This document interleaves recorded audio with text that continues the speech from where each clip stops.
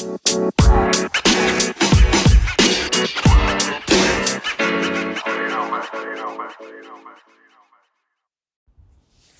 everyone, and welcome to An Academic's Life. I am your host, Jenna C. Carter, and thanks for listening along with me.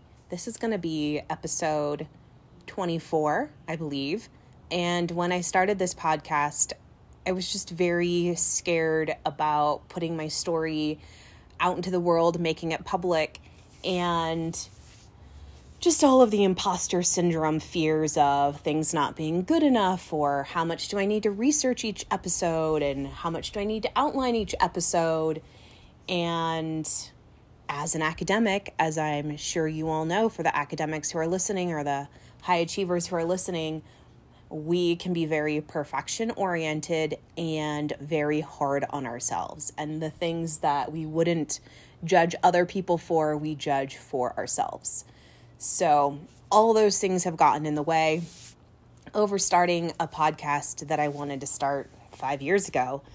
So I'm exploring this new journey and personal challenge to myself to be vulnerable and share my thoughts and feelings and experiences. And I just want to thank you for everyone who has been listening along. So this episode comes on the heels of Friday night's College of Liberal Arts graduation that I attended as a professor. And I have two concurrent and not totally well-organized themes that I want to talk about that have just been on my mind since graduation, because graduation bubbles up in me lots of feelings about academia, about careers, about hopes and dreams. And so those two themes that I want to talk about are: don't put all your eggs in one basket, and you are more than just your degree. So why these two topics? Well, a couple of things. Graduation kind of brings to the forefront the work that I do around hiring and the graduate students and folks who are contacting me about positions in the English department. And unfortunately, there are more people than there are positions currently in this academic landscape for a number of reasons that you are probably aware of. Number one being funding for tenure track lines decreasing over the last couple of decades and hiring less expensive non-tenure track faculty or hiring more graduate students, which is great for graduate students. But it does rely on less expensive labor, not paying people what they're worth, and not hiring those PhDs who are graduating from programs who are admitting them in the first place.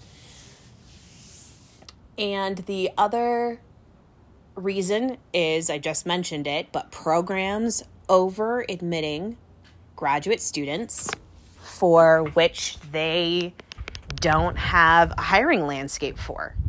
And in many ways, they are churning out these graduate students who don't have prospects of a tenure track job or a high quality, well-paying job, which is incredibly demoralizing and frustrating. And then there's also added into the mix the academics who, like me, said, I'm going to do whatever it takes to get myself an academic job, and I am going to work as hard as I can to get that academic job.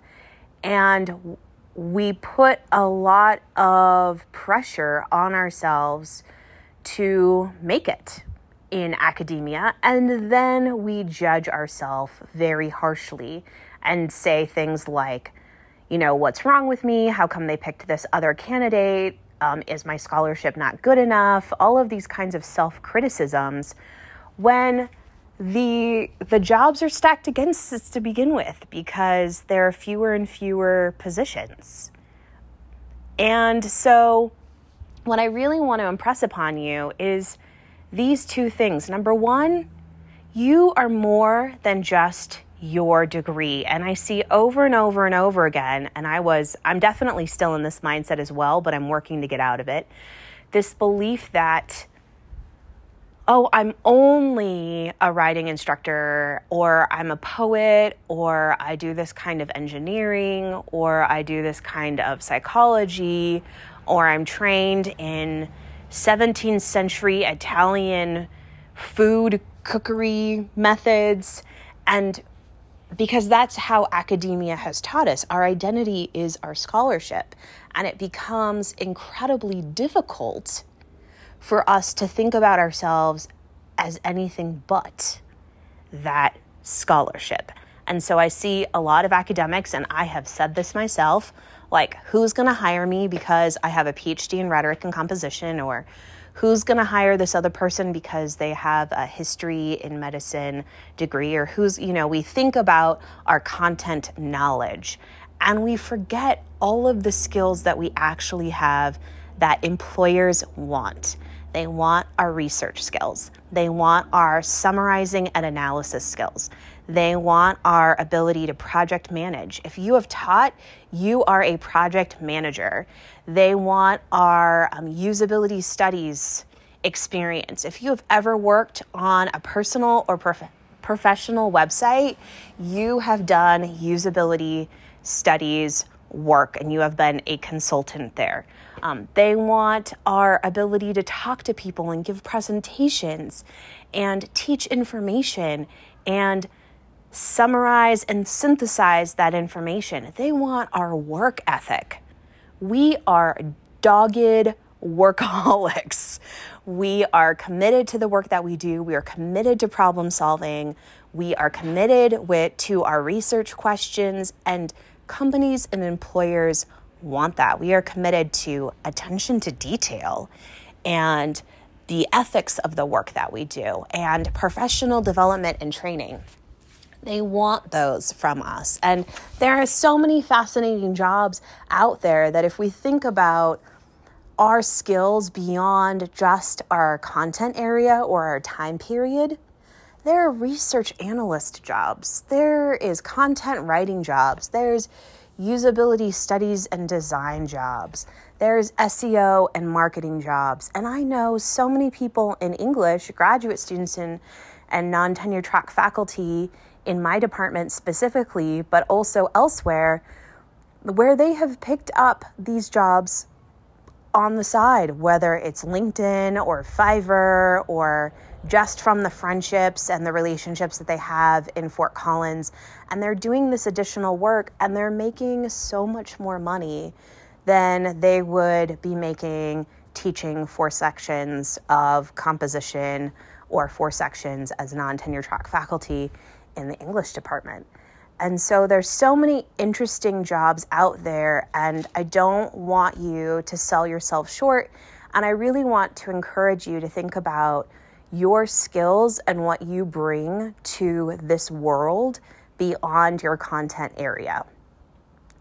And I know a lot of you are going to say, like, I am damned if I don't get that tenure track job or that elusive job. And good for you. Work hard at it and do your best. But please remember, you are not a failure if you don't get that job.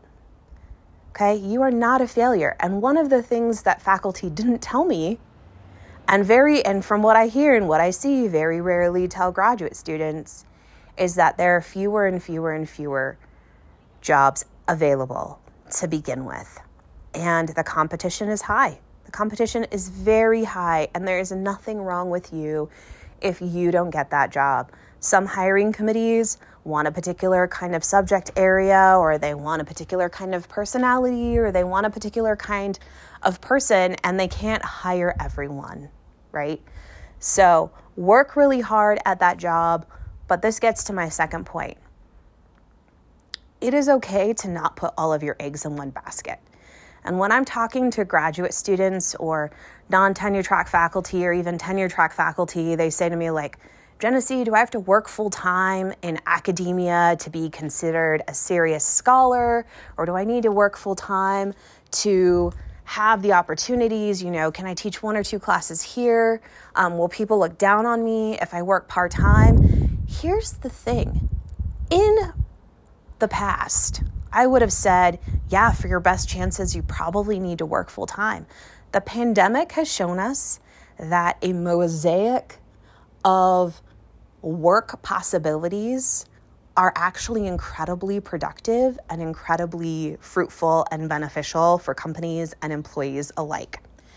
And if you're going to take a full-time job teaching, let's say, or doing adjuncting work, just know that it may not give you the time that you want for the research and the scholarship that you truly want to do, or the writing that you want to do.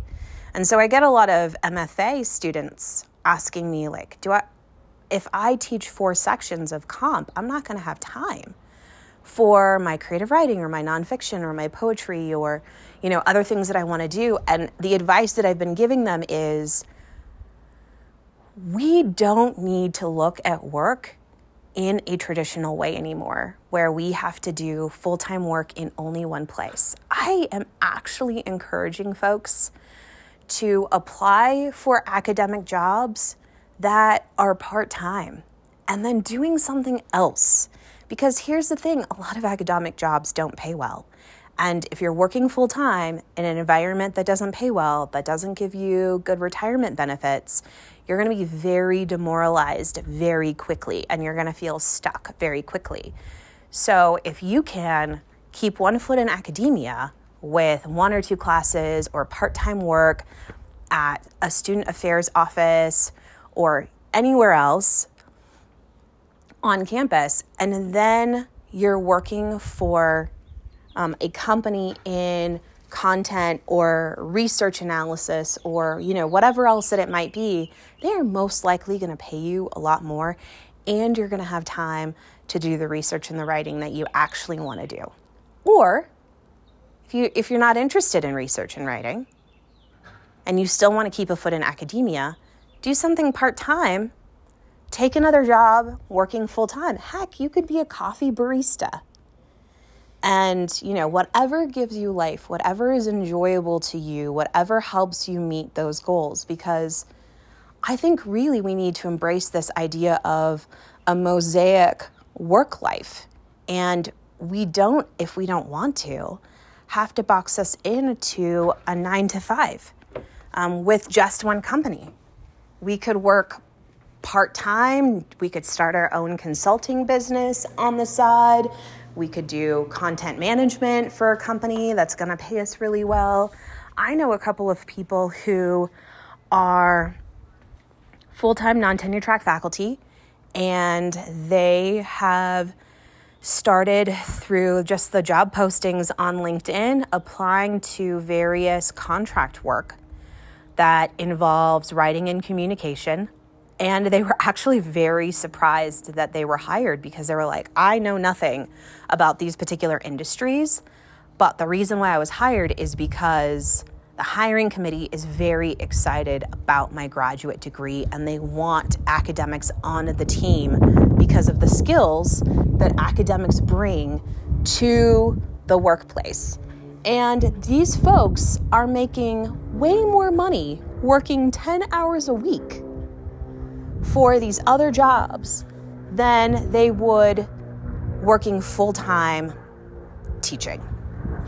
And so what are they going to do? They are going to build up working for industry, and they're going to slowly pull back teaching courses. And I say more power to you. If the university is not going to pay people a living wage, whether that's graduate students, non-tenure track faculty, or tenure track faculty, there's some states in the United States that are paying $1,700 a section for the entire semester. That's before taxes. That's not a living wage if you're thinking about how many sections do you have to be teaching to make a living wage. It's ridiculous. So if the institution is not going to pay good folks a living wage there is going to be this continue of brain drain, as we have already seen happening in academia. And very smart, hardworking, committed academics are going to take their expertise elsewhere.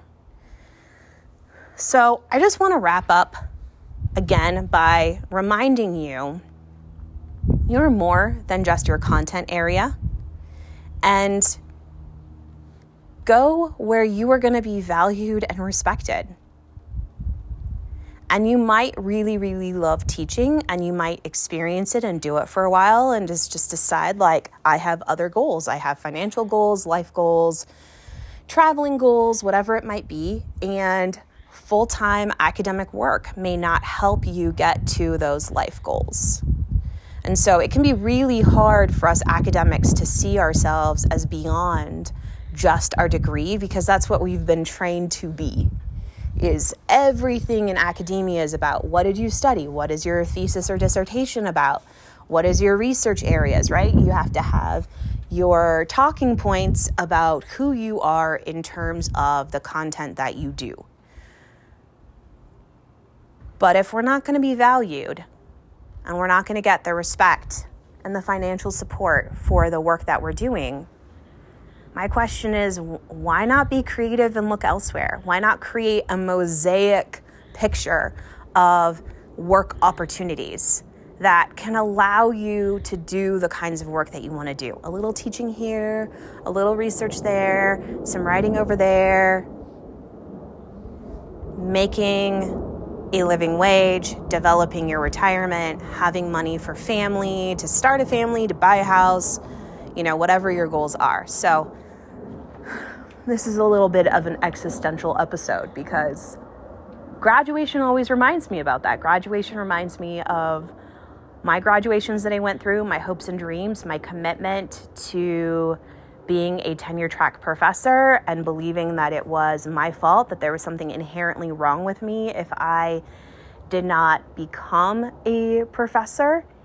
And I'm really working to unlearn the inner critic, imposter syndrome, negative beliefs about myself. It is not my fault. And yes, I do have a job at CSU, but I've spent so many years crying and being worried about whether or not I was going to get a good job, a job that was healthy for me, that allowed me to use my skills and talents. And so I understand that fear, and I understand that concern. I think we have an opportunity to do something differently here. So I really want to encourage you in that. And if you've recently graduated, congratulations. That is just so fantastic. And I hope that you take time to celebrate your hard work, who you've become through your graduate programs or your undergraduate programs. All of the skills, write down in a journal, all of the skills that you have learned, your communication skills, your presentation skills, your content skills, your writing skills, your time management skills, all of the skills, the researching skills, how to use databases and keywords, and how to summarize and synthesize and project manage and collaborate. All of those skills, write those down, keep track of those, and celebrate who you are and who you have come to be through your graduate program. All right, I'll talk to you guys later. Have a really great week. You